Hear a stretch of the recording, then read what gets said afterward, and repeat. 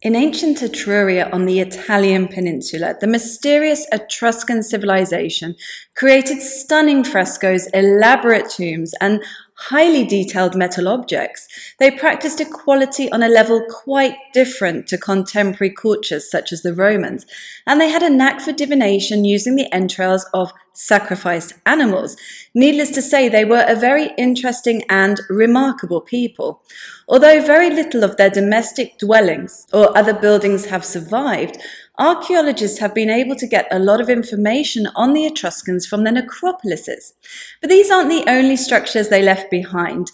They went to a tremendous amount of effort to carve winding pathways through huge sections of volcanic tuff, which in many areas left narrow passageways with 30-meter-high walls running along their sides. The purpose of these dark labyrinths isn't known with any certainty, but there are lots of clues as to what may have taken place there. Join me as I discuss La Via Cave.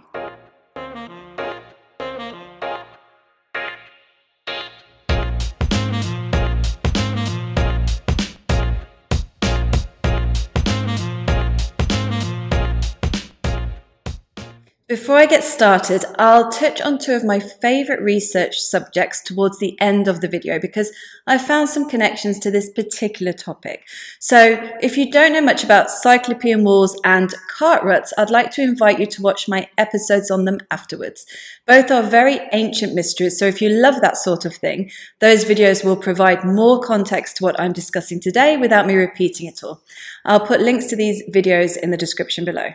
So back to the labyrinths. In the mountainous Maremma region of Tuscany, where the modern-day towns of Savana, Sorano and Pitigliano sit more than 300 meters above sea level, the Etruscans created an intricate network of pathways hand-cut into the volcanic tuff stone that is characteristic of the area. They are referred to as Via Cave, meaning quarried roads, or tagliate, meaning cuts.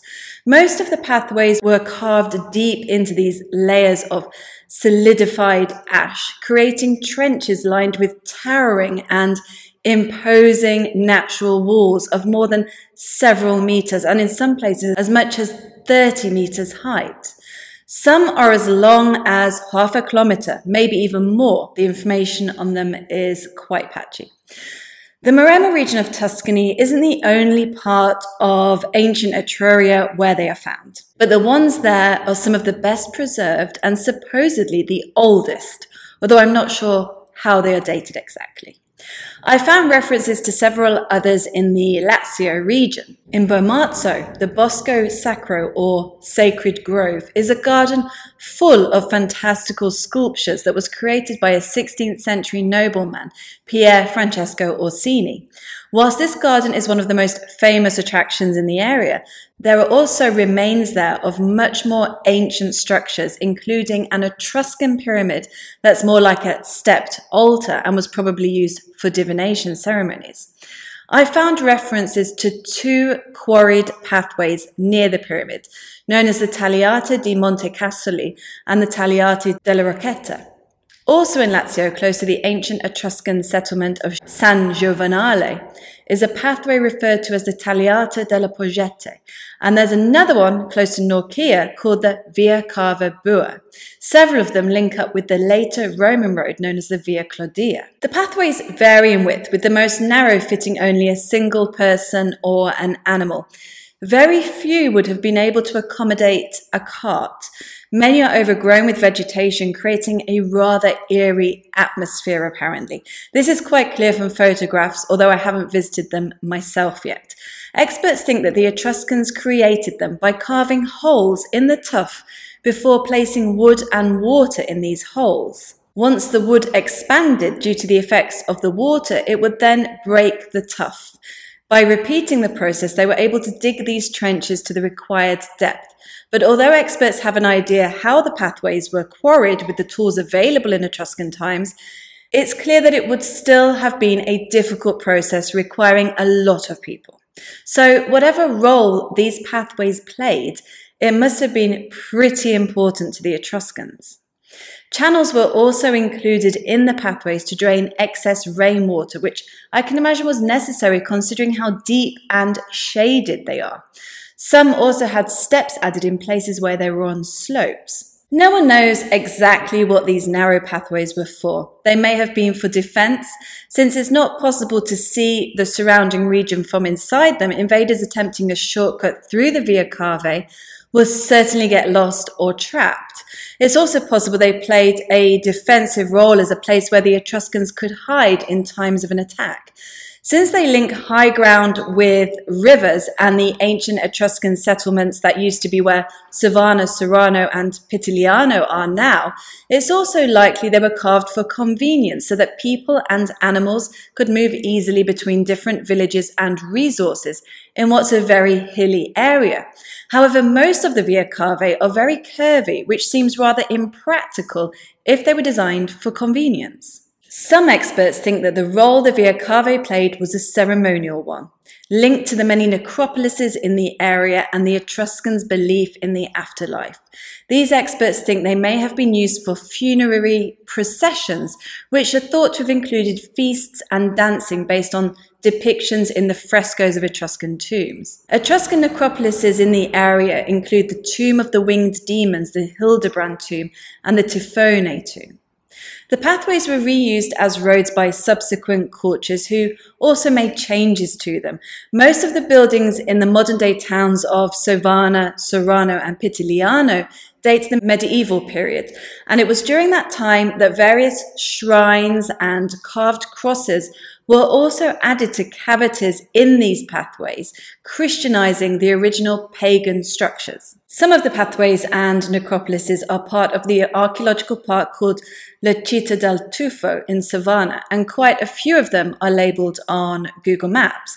That said, there isn't an overwhelming amount of information on them considering how unique they are. So I'm not sure if the routes are well marked or if there's a GPS signal inside them. Probably not. If I take a trip up there, I guess the visitor centre at the open air archaeological park will be a good place to start and to get some proper navigation details. But if you do have any other information on them, please put it in the comments below. Because of the parallel drainage channels in some of these pathways, I can obviously see the resemblance to ancient cart ruts. But not all of them have drainage channels and some of them have singular ones, so I hesitate to make a connection. Although those of you who regularly follow my channel know that I did also find cart ruts similar to the Maltese and Sardinian ones at the Etruscan necropolis of Banditaccia in Lazio. And these seem to be connected to some sort of depressions encircling a tumulus. These depressions look as though they were for drainage, so perhaps that's all these cart ruts were for. The more ancient cart ruts in Malta and elsewhere don't appear to have been for drainage though, so I doubt there's a relationship between them. That said, wherever I see connections, I'm going to mention them, however speculative they may be and however unrelated in time and geography they are, because they're just speculations of mine. Do not mix them with the facts, which, as you know, I take mostly from peer-reviewed articles and books written by academics. Also, whilst I am speculating, the towns of Savana, Serrano and Pitigliano are about 20 kilometers from Saturnia. Now a famous spa town, it's said to have been founded by the Romans. However, ancient writers also alluded to it having started out as an Etruscan settlement, who, as I've mentioned before, these same ancient writers refer to as descendants of the Pelasgians, pre-Greek Aegean people. I've already discussed how archaeologists and scientists think that the Etruscans weren't actually from the Aegean, so I won't go into that again. But what's interesting about Saturnia is it apparently has plenty of remains of Cyclopean walls, megalithic constructions attributed to the Romans, but which many researchers think are probably much older. So that's just another interesting observation I wanted to make. Returning to the Etruscan labyrinths, I think something ceremonial was going on there, something linked to nature gods and the interesting volcanic geology of the areas where the Etruscans lived.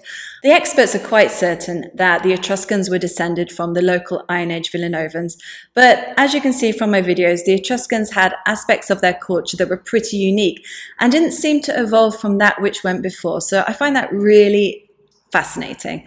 Over the past week, I've also read some other intriguing articles on megaliths at Etruscan sites. I'm talking menhirs and stone circles, but I'm not sure how accurate this information is, so I want to find some proper research before I go into that. I'll let you know what I find as usual. So until next time, thank you for watching, and don't forget to like, subscribe, and hit the bell so you know when I'm uploading my next video.